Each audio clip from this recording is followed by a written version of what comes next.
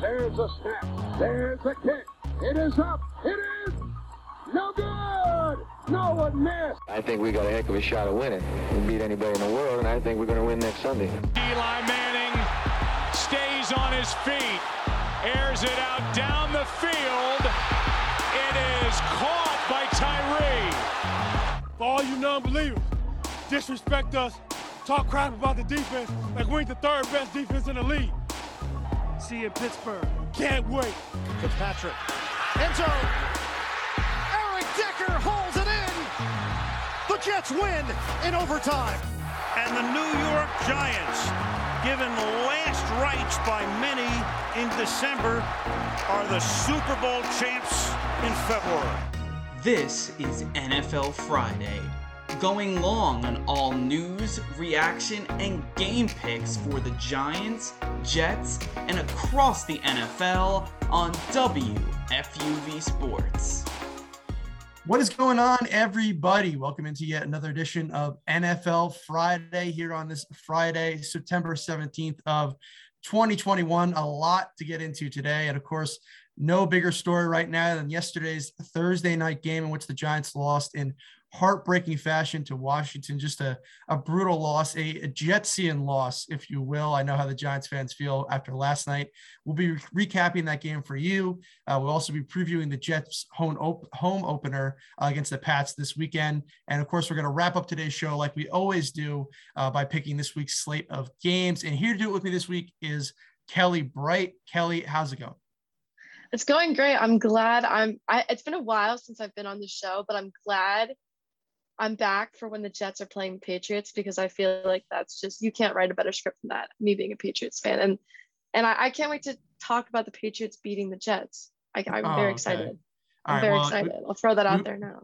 All right. Well, we got the Patriot fan. We got the diehard Jet fan over here, as everyone knows. I think this will make a great show, definitely for a lively conversation. Of course, I'd also like to welcome in our fantasy expert for this week, Chris Persianen. Chris, how you doing? I'm good, man. Thank you. It's the end of an interesting week. Still upset over last night, to put it concisely. Yeah, I think and I'm gonna do it. I'm gonna do the one sentence rants because I just saw the slow-mo footage and it wasn't an offsides by Dexter Lawrence. He just jumped the snap perfectly. Stop. And now I'm upset. I'm upset. That's all. All right. As a lot of people say, and I know you can get caught in the weeds. I know how it is. Sometimes you lose on that last, bad penalty or whatever, but people think it comes down to one play. It really doesn't. And we'll get into kind of all the things that happened in this game for the Giants. But, let's start there. Let's start with this Giants game. And of course they lost last night to the Washington football team, 30-29 on that last minute field goal. Washington, of course, snapping their 5-game losing streak against the Giants. And, it was a crazy game, incredibly exciting game. Just there's so much going on. I would say, right off the bat, the first thing, let's start with the positives. I think there's obviously going to be a lot of negatives. For me, I would say one of the positives was Daniel Jones. I mean, frankly, I think he played one of the better games in his career. I mean, 249 yards, throwing for a touchdown. I know that's not, incredibly sexy, but also 95 yards on the ground, a rushing touchdown as well. Look, he looked calm. He looked composed. I wouldn't say it was his best game, but he was not the reason they lost last night. And also they did this in spite of the offensive line losing Nick Gates there early in the game. There was already concerns. Can this offensive line hold up against that Washington, pass rush? And they did. So I would say the positives of last night, look, there are a lot of negatives, but I was impressed with Daniel Jones, and I was frankly impressed with the offense for the most part. Yeah, Daniel Jones did not lose that game for them. He balled out, and he could have had 2 or 3 more touchdowns on the ground and in the air that got taken back by penalties. So he impressed me last night. He really seemed to get a feel for the game. And I think you're right. I think a big part of that has to do with their offensive line doing well against a very strong defensive line with the Washington football team. So to me, I think you're right. Those are the glaring positives. I also want to shout out their kicker, who I think hit his 35th consecutive field goal. I think it was 35th.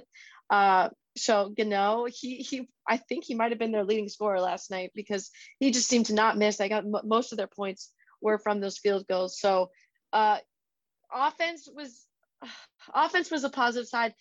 their defense, I think we could sit here and trash all day. I know we're going to break that down a little bit deeper, but my heart goes out to Giants fans. I think this is the 8th time in 9 years that they're starting 0-2, fifth season in a row. So tough to be a Giants fan starting 0-2 again, but it's something that I believe they're used to. You know, I'll agree on Daniel Jones. I think, as you were saying with the refs and the flags, and like that kid could have gone for 404 yesterday without a problem if those calls just went differently, but they didn't. That's why we're sitting here talking about a Giants loss. For as much as I love head coach Joe Judge, and I will leave Pat Graham out of this right now because he earned himself some leeway last year. Garrett, no leeway. That dude I wanted gone from before he was hired. So then they hired him, and then I wanted him gone, and then now he still works here, so I want him gone. But like Judge and Garrett got to be under the magnifying glass right now for me if I'm John Mara, because it's happening again. Like, you know, as Kelly just said, another 0-2 start. Like, this is getting to be like Groundhog Day at a certain point. And when you zoom out, there's a common denominator in all of these seasons, and it's John Mara. So, you know, whether it's him not hiring the right guys, and that's an indictment on his, you know, evaluation ability or not, like the results are the results. And, you know, there's the saying, you are what your record says you are. Like, this is not just a record. This is 0-2 every single year, like every year. And it's just this, this like expectation of losing almost. It's not like this football team has no pride, no, like it's just they just kind of go out there and play football. You know, it doesn't feel like they're trying to win a game. The conservative coaching style doesn't help that. It makes it feel like they're playing not to lose, which is really frustrating to watch as a fan, because, you know, you'd like to see your team win the football game every once in a while. Daniel Jones, again, looked great. Saquon, offensive line, like everyone had their moments. To me, it boils down to Jason Garrett's like lack of an ability to call different plays. He used his only creative play drive on like the second drive of the game, and they scored, and then that was it. So just like really, really frustrating week 2 to have your evaluation be that the problem is the coaching, because that doesn't seem like something that's going to just change, you know, just like that over the course of the year. Yeah. I mean, look, I think you guys all bring up a lot of great points in terms of the first, you know, Kelly, in terms of the game. And then Chris, you mentioned basically the franchise. You know, it's been mentioned a lot, so I don't want to kill it, you know, here with this point, but the Giants have the worst record in the NFL since the start of the 2017 season, or you could say since the infamous boat picture from the 2016 playoffs. So it's not the Jaguars, it's not the Jets. Name your other poverty franchise. It's the Giants, the New York Football Giants, one of the original teams. And, you know, in terms of John Mara, look, I get it. He hasn't been up to snuff as an owner. He's made some questionable hires, some questionable decisions. I mean, you're bringing in coaches now like a revolving door, it seems, with starting off with McAdoo and then Shermer and now Judge. And, you know, I think the blame to go, and I want to get more into the game specifically, but I think when you're looking at the blame for not only for so far this season, but the season, you know, the past few years as a whole, is Dave Gettleman. Because frankly, Dave Gettleman has yet to do anything here, you know, with this Giants organization. He has been here long enough for this team to show improvement, and they haven't. He's had 2 head coaches. He's brought in an epiphany of play, you know, a huge skew of players. He's, you know, brought in different coordinators, etc. And he's said he's going to fix the offensive line. I know they played well last night, but the issues remain. And frankly, John Mara, you can have your issues with him. He's not going to go. He's going to be here for as long as possible. You know, this team is going back. The Maras are the original owners of this franchise. They're going nowhere. So the simple fact is, if you're going to make a change, and the best change to make, frankly, is to get rid of Dave Gettleman. And I've been saying that, you know, since the start of the season, that this was a make or break year for Dave Gettleman. And right now it looks like it's breaking, but I want to get more back into the specifics of the game real quick. And it kind of related to Dave Gettleman, frankly. And another point I want to bring up here is, first, you know, I want to talk about James Bradberry, and I want to talk about Kenny Golladay. So first off, in terms of Bradberry, we can sit here and we can talk about that last, you know, minute flag and it letting the Washington redo the kick, et cetera, et cetera. But, to me, what comes down to is the Giants couldn't stop a quarterback who 18 months ago was playing in the XFL. Now, Taylor Heinicke is a great quarterback. I was impressed with him in the playoffs. Maybe great's too strong a word, but I've been impressed with him so far. And, to let him basically walk all over you. I mean, I know he had that one interception, which of course they couldn't capitalize on, which, honestly, they only got a field goal out of that. But, James Bradberry was getting abused by Terry McLaurin. The pass rush, frankly, I didn't really think could get home to Taylor Heinicke. And look, give some credit to Heinicke too. He made some great throws, that touchdown to Seals Jones there and all that stuff. But if as a defensive unit, a Giants defense that was lauded coming into this season, people thought it was going to be one of the top defensive units. I thought it was going to be one of the top defensive units in the NFL. And for them to go out and let Taylor Heinicke, frankly, beat them silly was embarrassing. No, Mike, I think you hit the nail on the head there. And for 2 weeks back to back now, they've made a subpar. I mean, yes, Taylor Heinicke played well, but they've made basically subpar quarterbacks look like all-stars. I mean, last week with Teddy Bridgewater and now this week with Heinicke. You're right. They're not making the plays. And it's not for a lack of talent. I mean, you look at the guys' names across this defensive roster, and they're just not doing anything. Bradberry was a Pro Bowler last year, and he's made some of the most boneheaded plays last night. I mean, DeMarcus Lawrence had that awful penalty at the end of the game. He did nothing yesterday. They're just not making plays. I can't even think of someone. Aziz had the sack and a tackle for loss, and that was pretty much it. Martinez, nothing.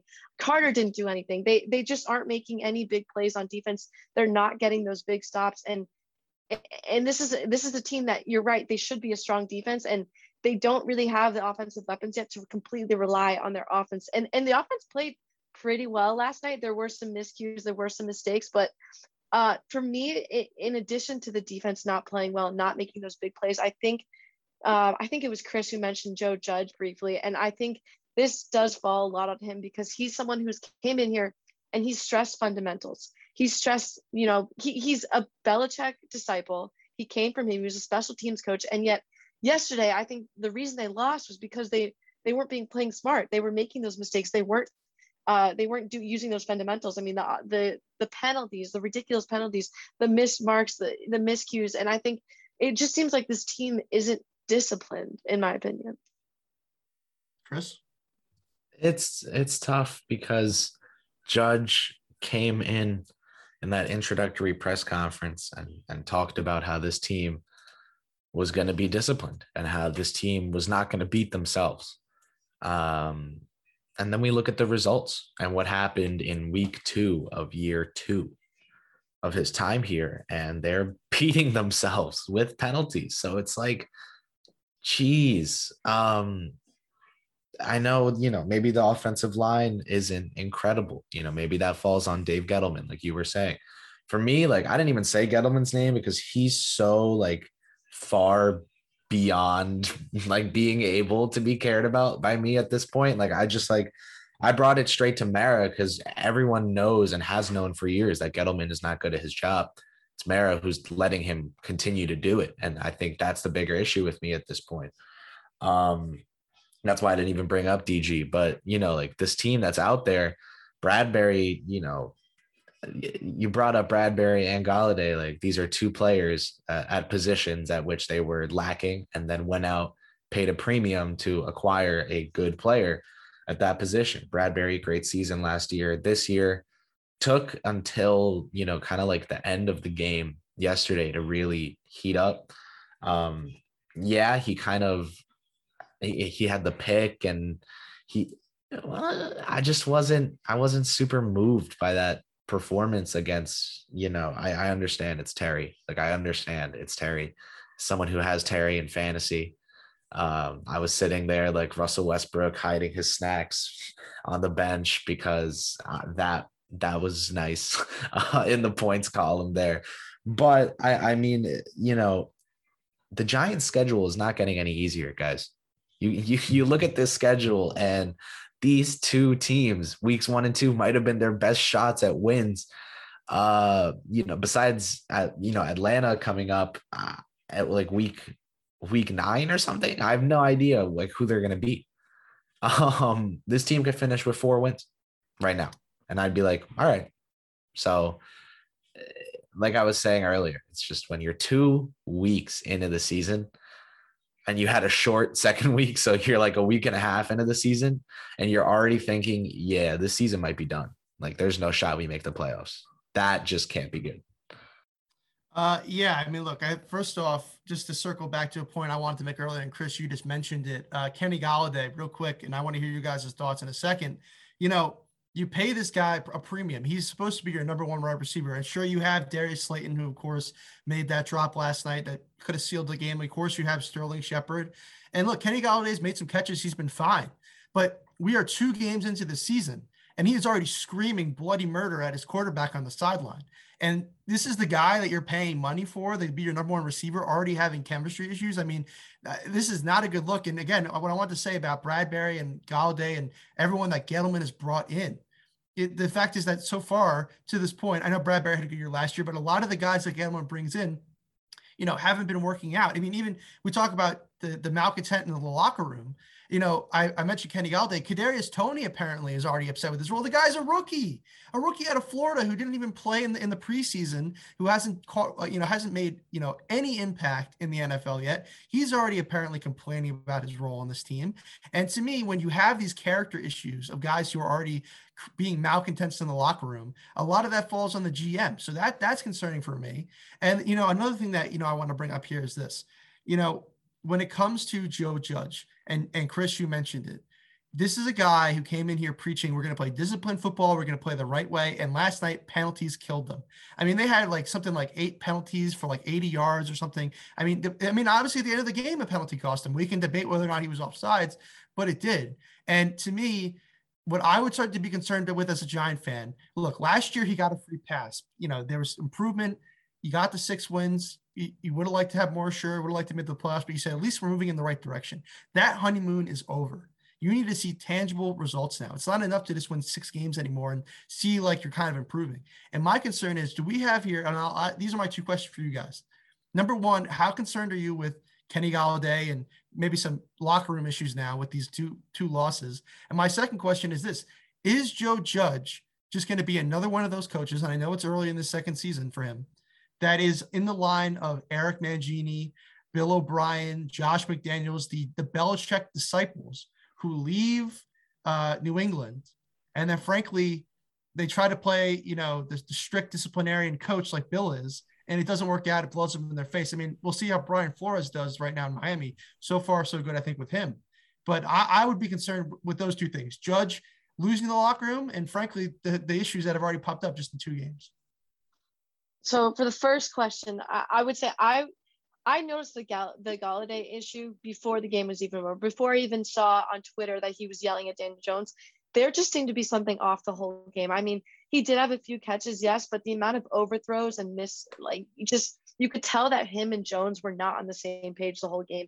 And like you mentioned, you can't have a receiver who you just brought in yelling at your quarterback who's supposed to be the core of your team. That's not, you can't have that. It's not going to work.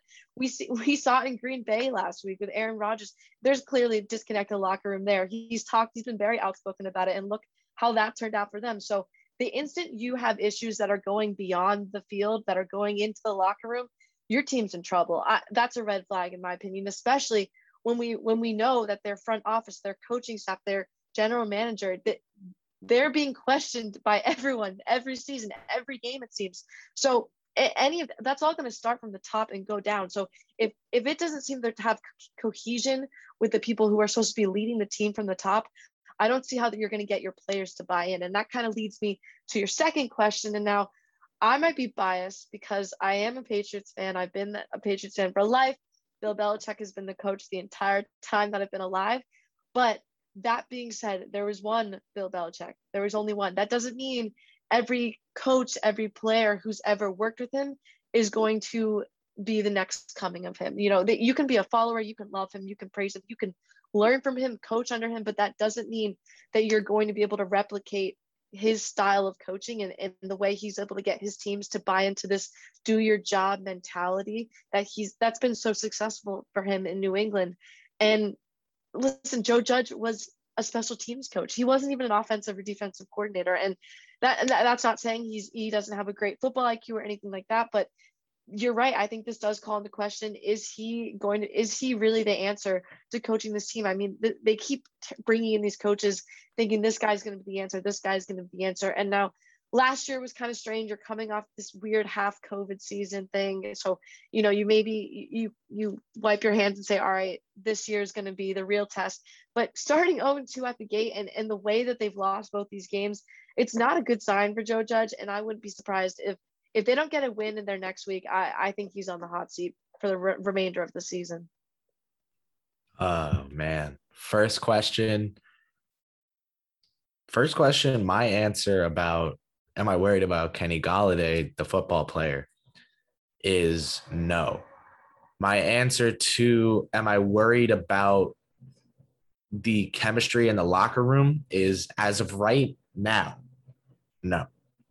Now, to elaborate, Kenny Golladay and Kadarius Toney, a tall, athletic, possession X receiver, and a joystick, you know, Z that you could throw out there and just have a blast with, as if you're playing Madden. You know, Toney is just that kind of athlete. They continue to miscast these guys and misuse them. Toney to just literally not use him. If they continue to not target Golladay often enough, to put it simply, like, to go on a quick tangent rant, like, it seems like they're trying to make Daniel Jones be this perfect, like, John Elway pocket presence quarterback, when if you let him play like Jameis Winston, I'd rather he throw 30 interceptions and 30 touchdowns than what he's doing now, because I think he can play a lot better quality football if he's throwing deep, if he's taking shots, if he's on the move. But the Giants don't really let him do these things that often. And if they continue to do this, if they continue to misutilize his weapons that they went out and made such a big deal about acquiring, first-round pick and $80 million contract, then you start to look at some locker room issues. Then you start to look at these players starting to look at all this work they're doing for Joe Judge and following the rules and whatnot, and the results that it's leading to. And then that's when you start losing the locker room.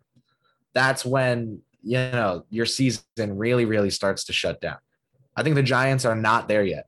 I was saying after week one is too early. We got to see how week two goes. Now I'm going to do it again. Week 2 is too early. We got to see how week 3 goes. But the script is being written right now on this football team as a losing club, and it's on them to flip it. I don't think they do that this season. So we'll see. Yeah, I mean, look, we can honestly do this whole show about the Giants, especially with this tumultuous start that they've had. I mean, the last thing I'll say as we wrap up this segment here is, Chris, you mentioned when they're playing Atlanta. They're playing Atlanta next week at home. That's a game in theory they should win. Hopefully that's the game they can bounce back. If you're a Giants fan, you're going to want to see them win that game. If they lose that game to Atlanta, a team that I think is frankly not very good, it's full-blown panic mode at that point. And, you know, the other thing I'm going to say is the Giants will be in New Orleans for the open of the Superdome this season, you know, because obviously the Saints have been going to be on the road because of the hurricane, the damage. We remember, well, we were very young, but the Hurricane Katrina, when the Superdome opened, that place was electric. That place was insane. I can only imagine. Now, obviously, Katrina, you know, Ida wasn't as horrific as Katrina, but it was still, you know, put a lot of hurt on that city. They're going to be wanting to show that they've come back. I would not want to be a team playing in the Superdome when it opens, and that's going to be tough for the Giants. But let's move on now, of course, to my team, my pride and joy, my pain, my suffering, and that is the New York Football Jets. A lot to get into with them as they're taking on the Patriots this weekend. You know, of course, look, tough loss week 1, just a putrid half of football in that season opener against Carolina. And then the second half, look, Zach Wilson showed you why he was the number 2 pick in the draft. He was making throws that just gave me pure joy. I was a Sam Darnold defender, but Darnold couldn't dream of making those type of throws in his sleep. Those are the type of things that you see from only the best of the best quarterbacks. I know it's only one game, it's only a few plays, but he just went off in that second half. He got the Jets back into it, and frankly, they stopped Christian McCaffrey on third down there and towards the end of the game in the fourth quarter of week 1, and maybe Zach has a chance to lead him down the field for a win or a tie or something. So that's last week. Let's look ahead to this week now, though. And the first thing that I want to mention in terms of this matchup with the Jets and the Patriots is the offensive line of the Jets. The Jets' offensive line was as if someone had taken cardboard cutouts of football players and stapled them into the ground. That was disgusting the way they played. And also, that is your franchise quarterback you're trying to protect. He's going to be in a wheelchair in 3 weeks unless you get it together. So I am very nervous, especially remembering, of course, the infamous ghost game a couple years ago with Darnold when he was very young and into his career, his sophomore year, but still obviously a young player at that point. And the Jets offensive line couldn't do anything against the Patriots that day, and they got destroyed. I think this Patriots team, I know Kyle Van Noy is going to be out probably, but I'm very concerned about this Jets offensive line, especially the fact that they've now lost Mekhi Becton for up to 8 weeks now with these opting for surgery, as Adam Schefter reported last night. So to me, the matchup to watch here is this Jets offensive line versus the defense and defensive genius that is Bill Belichick and the Patriots. Oh, yes. And you have to remember, Bill Belichick is 21-6 against rookie quarterbacks. He loves playing a rookie quarterback. And to be fair, I think you're right. I think Zach Wilson, again, much like Daniel Jones, was not the problem for his team's loss in week 1. But you're right. The O-line, the cardboard cutouts, however you want to describe them, needs to be better. They need to protect him. He's not going to be able to develop if he's sitting on the ground after every play. He's just not going to. And the Jets don't want to have to rely on the run as much as they did last week. But what are you supposed to do if you can't protect your quarterback? You're going to have to run. And this is a Patriots defense who's improved their run defense already. They were 26th last year in stopping the run. They're tied for 8th now. They allowed just 74 yards to Miami on the ground last week. So I think they're going to be fine defensive for the Patriots are going to be fine defensively on the ground. And then obviously they have one of the most, even without Stephon Gilmore, they have one of the most talented secondaries in the league. So to me, this game isn't going to be very close. I think, especially the way Mac Jones played last week for the Patriots. Now I'm coming from the perspective of a Patriots fan, so I'm probably a little biased, but I thought he had one of the better debut outings out of all the rookie quarterbacks that played last week. And he was able to use his weapons. He definitely got more comfortable as the game went on. But I think the way that Robert Saleh has his defense playing with the Jets, it's very bend, not break.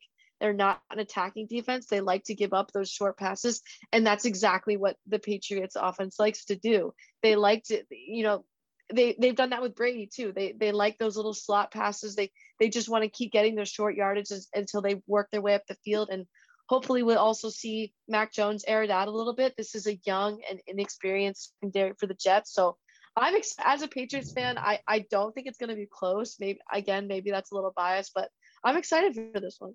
You're killing me, Kelly. Chris? I know. Oh, I know. It's gonna be a Pats win. There we go. We'll save the predictions for later in the show when we do our slate. I had to get it. I'm sorry. I had to get it out of the way just so Kelly didn't have to sit on the edge of her seat and win. No, the Jets. I was in on the Jets process going into this season. I liked their draft a lot last year and this year. And I was really in on the way in which Joe Douglas is choosing to build this football team. It's just smart. I don't know how else to put it. He's doing a good job. He's making good picks. He's signing good contracts. He's, working the phones. I have too many Jet fan friends that call him Trader Joe. So I have to hear that all the time. Mekhi, man, I'm sorry. Like, that stunk week 1, seeing that.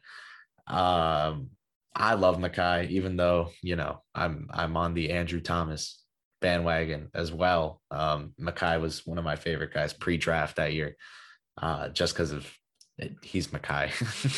And to see him go down like that, see how the rest of your line literally instantly struggled as like a ripple effect. Guys like AVT just didn't look super, super great because they didn't have that literal gigantic rock to lean on. So I can't say that I'm in on the Jets winning games. I just can't.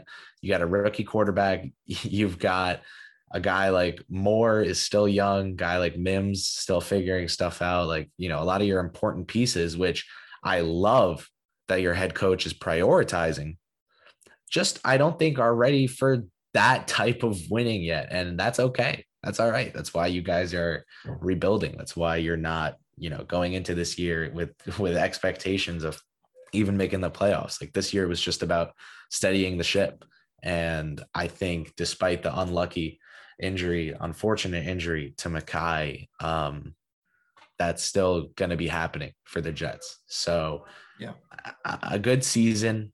Not right now though, but in like 3 years, if Zach Wilson is a top 6 NFL quarterback and you guys are winning games, 10 plus a year, 11 plus a year, making some noise, maybe in the early playoff rounds and on your way to becoming a real contender, you're going to look back at this season and be like, you know what, that was a really good season for us that we just, took our time to get on our feet and develop these young guys. It's just tough in the moment. So I'll sympathize with your frustration, but I can't be too nice about it because I feel like then you'll be annoying to me in a couple of years when this team is good.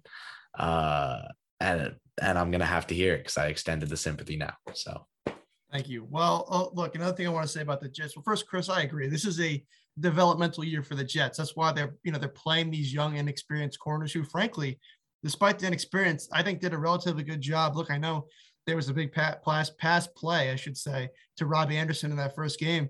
I was overall impressed with the defense. And like I said, I think that the corners, despite their youth, played well in that first game. Now, I think Bill is probably going to, well, I should say Josh McDaniels is probably going to exploit that a little bit more. I think, the Panthers aren't, I know they beat the Jets, but I don't think they're a great team. I think the Patriots are better. I think the reason why Mac Jones also has had the best start of any of the rookie quarterbacks, even though I think it's a little debatable, is because he's on the best team. It's easy to be the best rookie quarterback when you have the most talent. I mean, this team went 7-9 with a shell of Cam Newton last year. They were in the playoff hunt for much of the season. They could be a wildcard team this year, I think, depending on the way Mac Jones plays, assuming he can avoid those terrible rookie mistakes. Another matchup that I want to kind of mention here in this Jets Patriots game is I mentioned the Jets, pass protection in terms of protecting Zach Wilson. Kelly, you mentioned they relied on the run. They tried to run a lot in week 1. The problem is they ran it for an average of about a yard. I mean, the run game was non-existent in that opener. And so they got to establish more of a run game, which is going to be tough, like you said, against the Patriots. And also, like Chris, you mentioned losing Mekhi is tough. I am very upset about losing Mekhi. I thought he was an amazing rookie last year. I had high hopes for him coming to the season, but I had to be honest.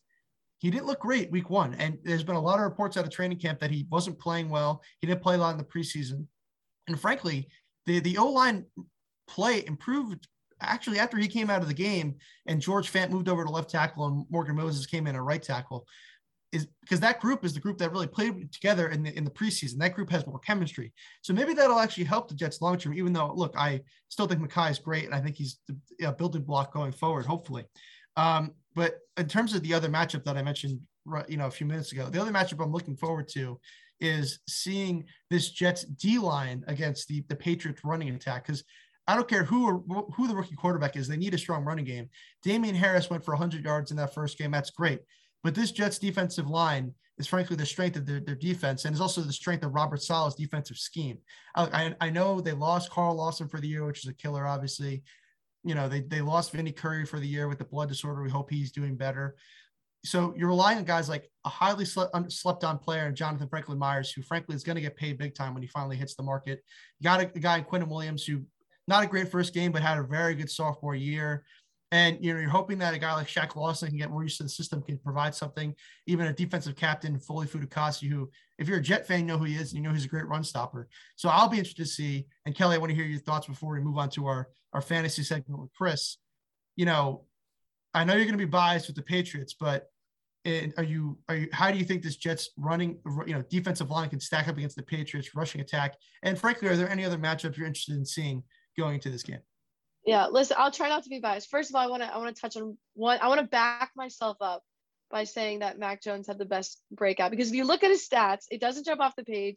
29 for 38, 281 yards, 1 touchdown. But you break those down, he was 14 for 18 for 129 yards against the blitz, 9 of 12 for 89 yards on third downs, and 7 for 10 with a touchdown under pressure, which are all great numbers for rookies. So I want to at least give myself some proof for that. I don't think you gave a hot take. Not a hot take, but I just want to back that up. Anyways, to your point, I'm very interested to see what Bill does with his running backs. He's been known to sit players after they make a mistake. And now Damien Harris, you're right, he was their best runner. He had 100 yards, but he also he was part of the reason they lost that game. Like, he fumbled it in the most crucial point of the game where he really needed to hold on to the ball. So I'll be interested to see if this is another Jonas Gray situation. Jonas Gray was a running back for the Patriots years ago, 200-yard game, 4 touchdowns, missed practice, never played again. So hopefully it's not one of those situations and they trust Damien Harris with the ball again. I think he's very talented. I think they could have used James White more last week, so hopefully they'll get him some more touches. So I do think that's going to be an interesting dynamic to see how those two sides line up. I think you're right in the sense that the Jets D-line's pretty talented, and I think because of that, I think they're going to try and put that ball in Mac Jones's hands a little more than last week, which I'm excited to see how he handles that. Other than that, I'm just interested to see it again. This is 2 rookie quarterbacks going head to head, 2 fairly young teams, 2 teams who are technically rebuilding. I don't know if I think both teams you could put quotation marks. I mean, the Jets, we've been saying they were rebuilding in 2018, they were rebuilding in 2019, they were rebuilding in 2020, and they're rebuilding again. I mean, this year I think it's a little bit more true. They have new coach, new quarterback, new cornerbacks, new safety. So I think this year really is rebuilding. And you look at the Patriots, they have a whole new slate of names, especially offensively. Their new tight ends, Aguilar with a wide receiver. So I think these are 2 new looking teams. Kind of a rivalry in the AFC East there. It's been lopsided for, I guess, during the Brady era. Now that's over. So I'm just excited for this game in general. You know where my loyalty lies, and I guess we'll do predictions later. But yeah, I do think that the Jets defensive line against the Patriots running backs, that'll be interesting for sure. Yeah, I mean, look, I know for Patriot fans, maybe this rivalry isn't as big a deal for you because you always beat us. I have my one moment in the sun. Last year was close. I mean, because both teams weren't very good. I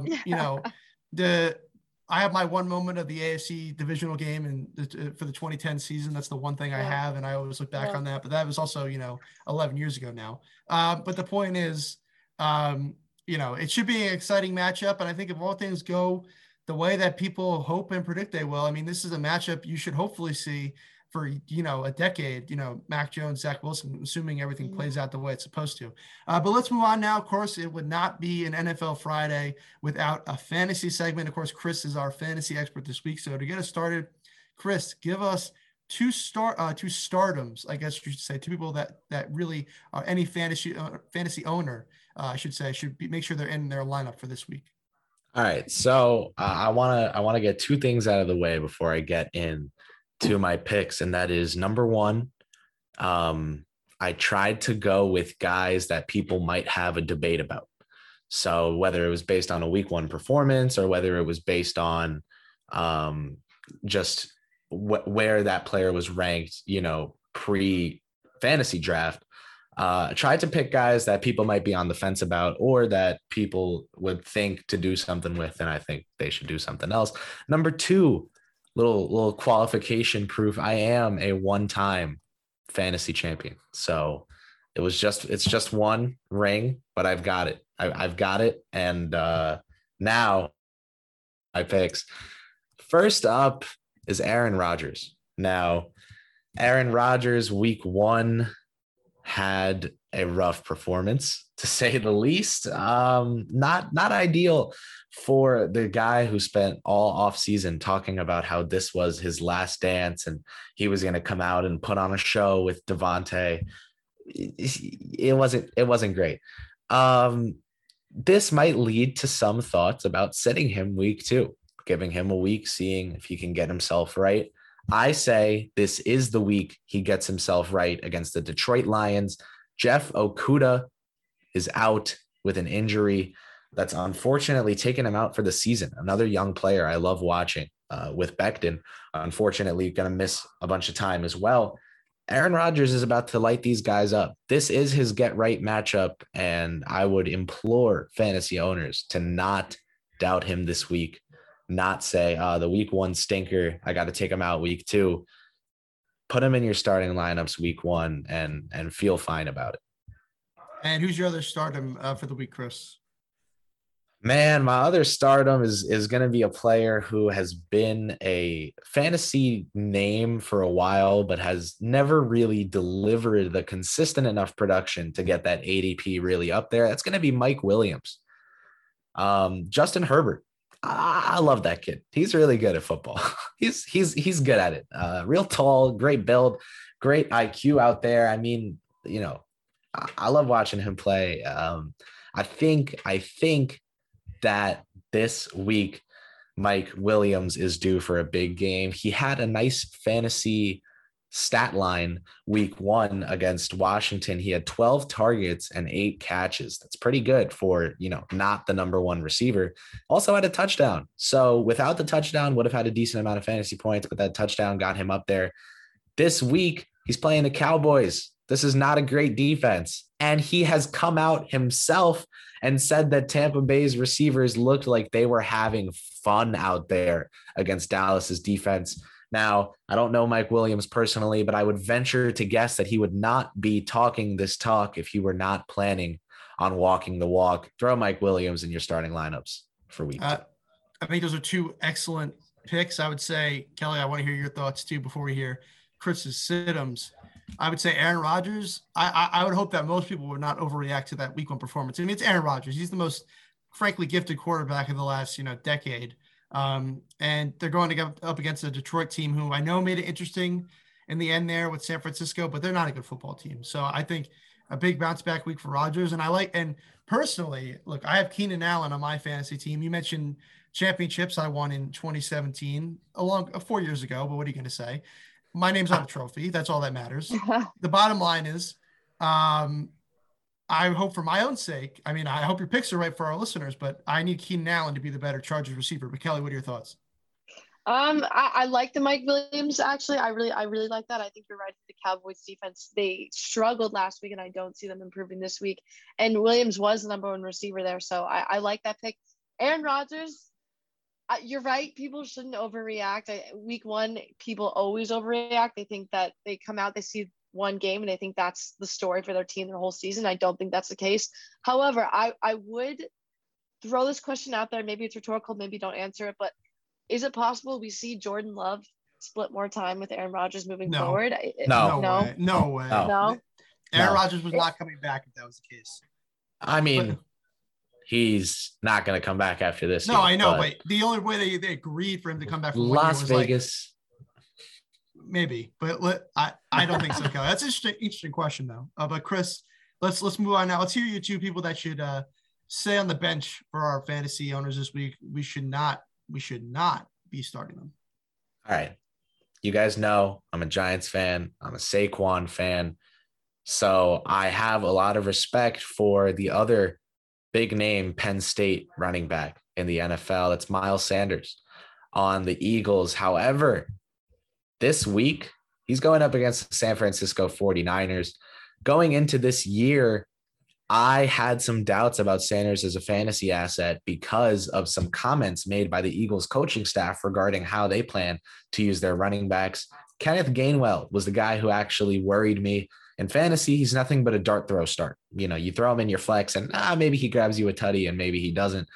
But that possibility against a team like San Francisco, where you really got to keep things, mixed up, I don't love it.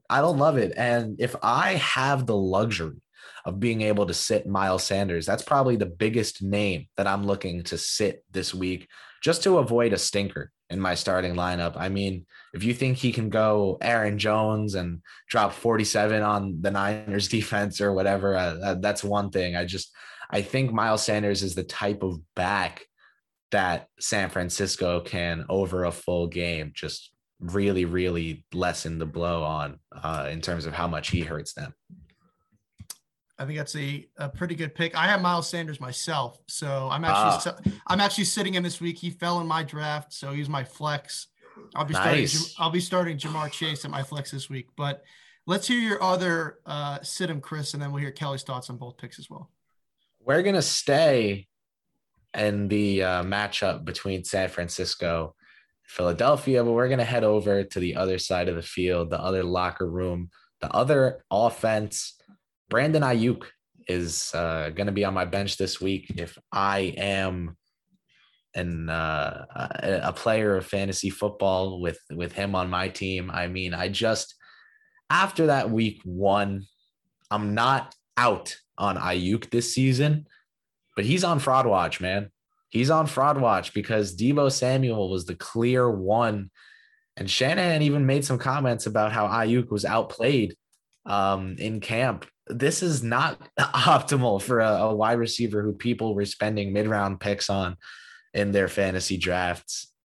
Now, again, I'm not out, but I'm giving him this week to get right on my bench. Now, will that breakout game probably get missed by me if I had Ayuk and I were benching him? Like, yeah, I'll probably miss that breakout game. That's okay. I'm not willing to have him sit in my starting lineup for 8 weeks, scoring a total of 32 points. And then I finally bench him. I don't know. He finally has a 40-point game or something crazy. No, cut the losses and see what you can do with someone else. Wide receiver is a position in fantasy that is not incredibly difficult to find some depth on the waiver wire. So I might look elsewhere this week. It's Tim Patrick on the Denver Broncos. Now, Jerry Jeudy, one of my favorite wide receivers to watch. If he gets that catching the ball thing down, he's going to be really good in this league.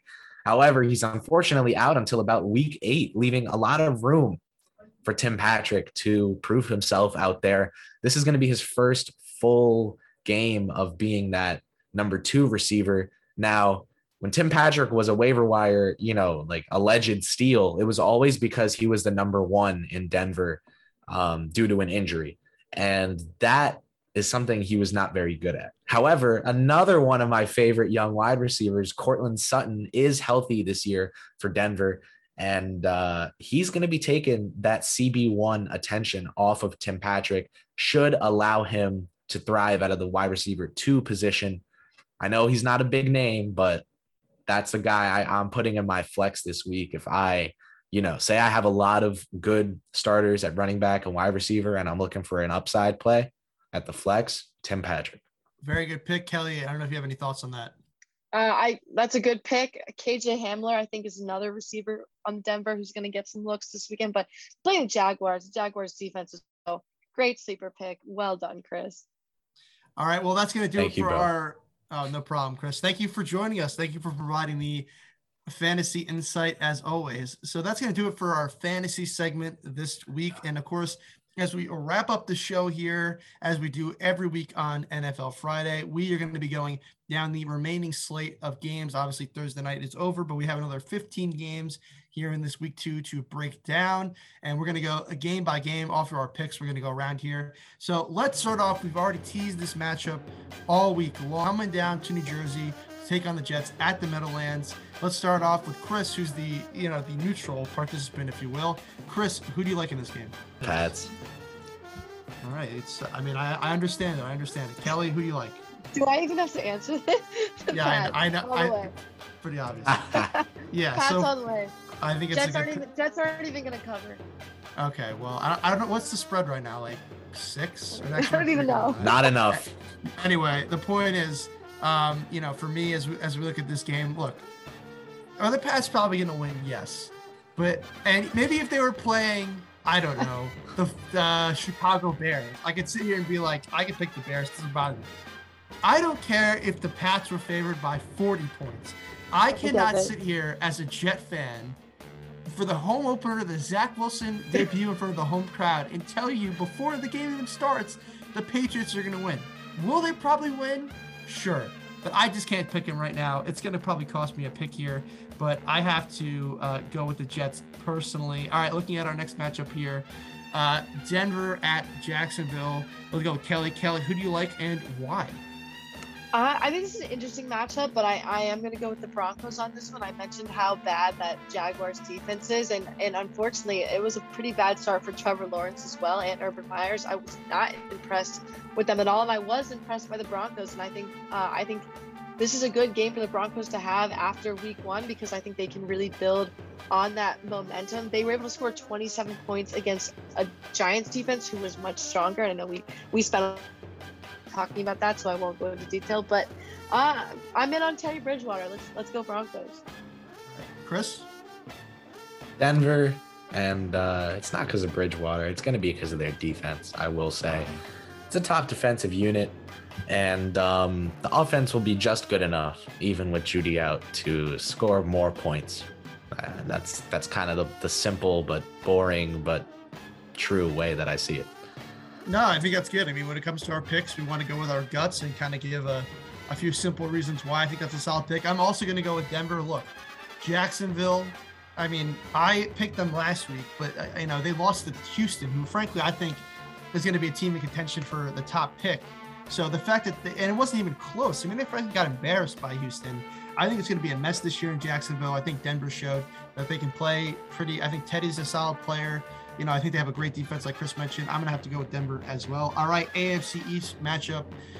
Chris, will go with you. Buffalo at Miami. Who do you like in this game? Man, I was surprised. Not shocked, but just surprised that Buffalo lost week 1. They're going to be upset, and they're going to come back and grab this win week 2. Steelers, were not a free win, but I thought the Bills would beat them. They definitely got to be motivated as a locker room to come out and make a statement this week. Agree. Week 1 was a fluke for the Bills. I think their offense is going to like Chris mentioned, want revenge. They're going to come out. Josh Allen's going to be great. And the Bills defense is legit. They held the Steelers to 54 yards of offense in the first half.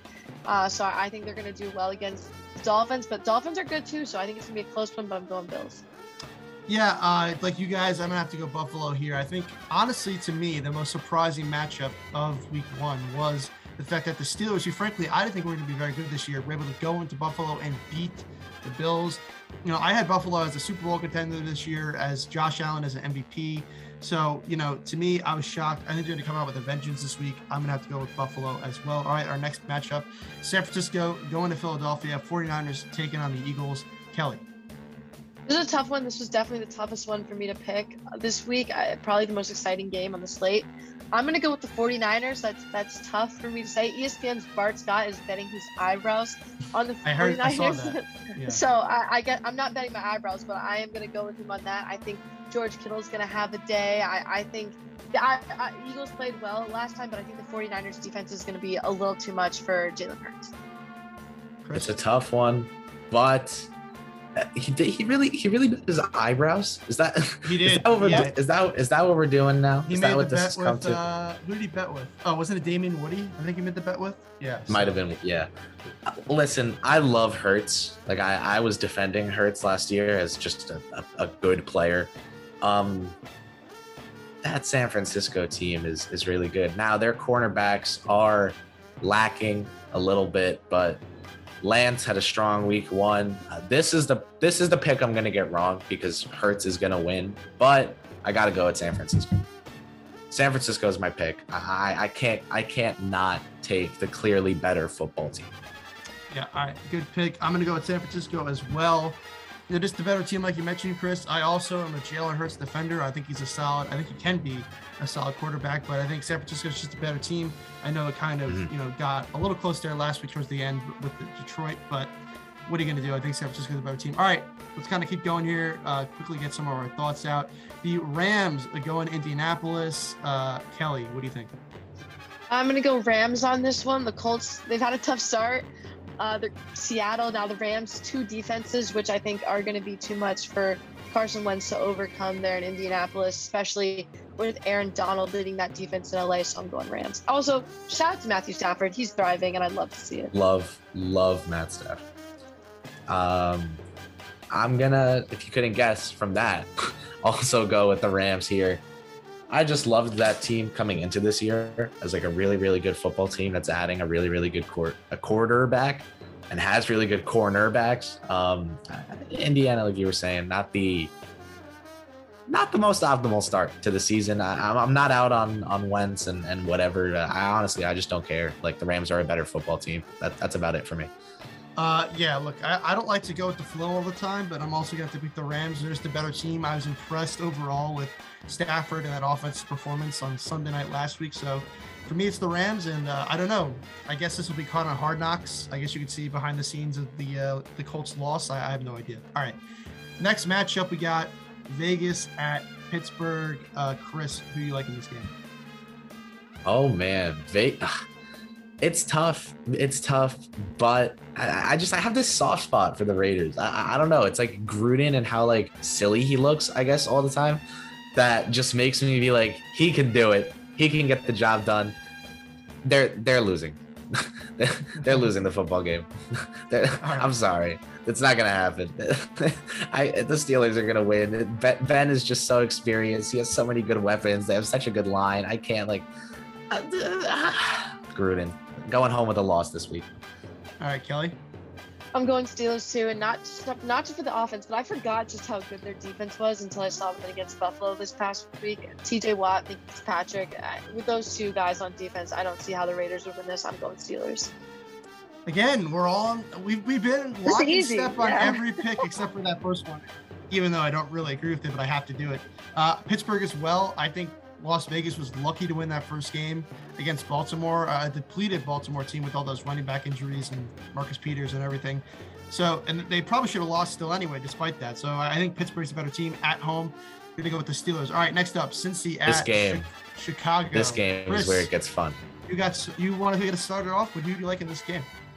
The Bears. All right. Give me Chicago. Andy Dalton is also, to use this word again in this podcast, just like a meme of a player, but I can't like, their defense is still not totally incompetent. This is going to be one of those games where like you're watching it and you're like, Cincinnati should have like 42 points right now, but Chicago just squeezes one out. Revenge game for Dalton. I agree. Andy Dalton playing his former team. He's also coming back from that overtime loss in week 1. I got to go with the Bears on this one. I mean, they hung around with the Rams until the fourth quarter. They were right there. So I don't think these two teams' records really exemplify where these two teams are at. I'm going to have to go with the Bears. Yeah, look, I mean, I get where you guys are coming from, but here I see a chance to be a contrarian a little bit, and that's I'm going to go with Cincy. I'm a Joe Burrow guy. I think I like the way that Jamar Chase kind of, I already said he's on my fantasy team, so I'm a little biased, but I like the way he kind of silenced the haters there in that week 1 matchup with the touchdown catch and over 100-yard receiving, I believe. Chicago, I just think until they commit to Justin Fields, it's going to be ugly because I think there's going to be some disagreements in the locker room with that. So I'm personally going to have to go with Cincinnati. All right, next up, Kelly. Houston at Cleveland. Who do you like? Oh, this is another tough one, but I'm going to go with the Browns. I think they're one of the most talented here, to be honest. I mean, they were right there with the Chiefs until Patrick Mahomes was just Patrick Mahomes. There's nothing you can do at that point, but Baker Mayfield looks good. I know Beckham's not going to be back yet, but I just think their team is so talented on both sides of the ball, and I think they pull this one out. I'm not big on Tyrod Taylor. I'm going to go Browns. I'm sorry, Kelly, but I'm going to come out and say easily the Browns here. Not that it's a tough one. I think this Texans team just doesn't have the talent to be in the weight class that the Browns are in. This might get ugly. This might get very ugly. I'm gonna have to go with Cleveland as well. Again, look, I think they're going to be one of the best teams in the AFC. They were there with the Chiefs, like Kelly mentioned, and Houston's just not a good team, as I've said before. All right, next up, New Orleans at Carolina, and NFC South showdown. Chris, who do you like? Man, I'm riding with Jameis. Give me the Saints. That team looked good week 1. Jameis underestimated because of his perhaps more lackadaisical approach to interviews and things of the sort. He doesn't sit there and go like, we were locked in every minute of the game. We wanted it so he's sitting there like eating W's, and that quote had me crying laughing that he gave in that on-air interview. I'm with Jameis. He's prepared. His trainer prepared him. He told us that in his interview, right? So I got to go with the Saints on this one too. The way they came out and just absolutely crushed Green Bay. I was shocked. I was surprised by that, but I'm going to ride with it. I'm going Saints. Yeah, I'm going to continue the trend, and go with New Orleans as well. they shocked me the way they blew out the Packers, and I don't think, like I said before, Carolina's a great team. So give me Jameis, give me the Saints. Okay, our next matchup, Minnesota at Arizona. Chris. We've got, 6 games left? We can go rapid fire here. Give me the Cardinals. All right. Cardinals, easy. Chandler Jones, Kyler Murray. Come on, what else do we have to say? Yeah, as we wrap up the show here and try to get our last 2, and yeah, I'm gonna go Cardinals too. They demolished the Titans, and they'll do the same to Minnesota. All right, next, Atlanta at Tampa Bay. Kelly. Easy, Bucks, Tom Brady. That's all I have to say. Done. Tampa Bay because it's the Falcons. Tampa Bay as well. I mean, I think they're the class of the NFC, and Atlanta's not very good. All right, next up, Tennessee at Seattle. Kelly. Tough one here. I'm going to go with the Seahawks. I think they were great in their last game. And I don't know. Titans, they didn't protect their quarterback well. Tannehill was sacked 6 times. Derrick Henry was off. So I'm going to go with the Seahawks. Chris? The Browns with Baker and Odell, the Cardinals with Kyler and D-Hop, now the Titans with Tannehill, A.J. Brown, and Julio. These teams get overrated because of their offensive firepower. Seattle's going to win this game. That Tennessee defense is good way for them. Yeah, I was shocked how poorly Tennessee played week 1 until they go out and prove to me that was more of a fluke. I'm going to have to go with Seattle as well. Okay, next up, Dallas at the Chargers. Chris. Give me the Chargers. Dallas, really thought about it. Too many injuries. Tank Lawrence, sad to hear. Got to go with Herbert. Yeah, I love Dak Prescott, but I love Justin Herbert more. I'm going with the Chargers. Look, I mean, the Washington football team, who almost got beat by a bad team so far, at least in the Giants, nearly beat the Chargers. So I think if we're talking about levels here, I think the Chargers, and I know it's early, but the Chargers, Giants, and Washington football team have all played kind of on the same level of football, which hasn't been extravagant, whereas the Cowboys nearly beat the defending Super Bowl champions. I know that Dallas has some injuries, but I like the way that Dak played. And plus the Chargers have no fans, so I think a lot of Cowboy fans are going to be in SoFi. I'm going to have to go with Dallas on that one. Okay, next up. I like the pick. Thank you. Next up, we got Kansas City at Baltimore, the Sunday night game. Chris, who do you like? It's always Mahomes, and that's why I'm going Lamar. Give me the Ravens. All right. Interesting. I think the Ravens are off this season. Too many injuries in the preseason and in last game. I think the Chiefs with Mahomes. Mahomes strives against blitz defenses, and that's exactly what Baltimore's defense is. So I'm going Chiefs. Yeah, look, I mean, the Chiefs proved to you last week why they're still the class of the AFC, came back, won that game. I think, they can really beat anyone. I think they're out with a vengeance this year to prove that Super Bowl defeat was a fluke. Baltimore, they almost got beaten by the Raiders, so I don't think it's that great. So I'm going to have to go with Kansas City. All right, and then finally, the Monday Night Football matchup, Detroit at Green Bay. Kelly, who do you like in this game? We're not going to see a repeat of week 1. I'm going Packers. I know I was kind of questioning your Aaron Rodgers fantasy pick, Chris, but you're right. I was going to say. Rodgers. It's Aaron Rodgers, and it's the Lions. Lions are not good. I have to pick the Packers. I just have to. It's the get right week, Kelly and Rodgers. I believe in the stash. I believe in the long hair, the new look. He's out here looking like he's on his way to a Peloton class from dropping his kid off at synchronized swimming lessons, and I'm with it. I'm here for it. Rodgers, Packers, week 2, W. Again, I have to follow the trend, going with the Packers as well. Simple fact is the Packers are a good football team, despite the loss week 1, and Detroit is not. All right. Well, folks, that is going to do it for us today on NFL Friday. Thank you once again, as always, for joining us. You can listen to the show every week on iTunes, Spotify, WFUVsports.org, or wherever you get your podcasts. For Kelly Bright and Chris Persinainen, I'm Michael Legan. NFL Friday is a production of WFUV Sports.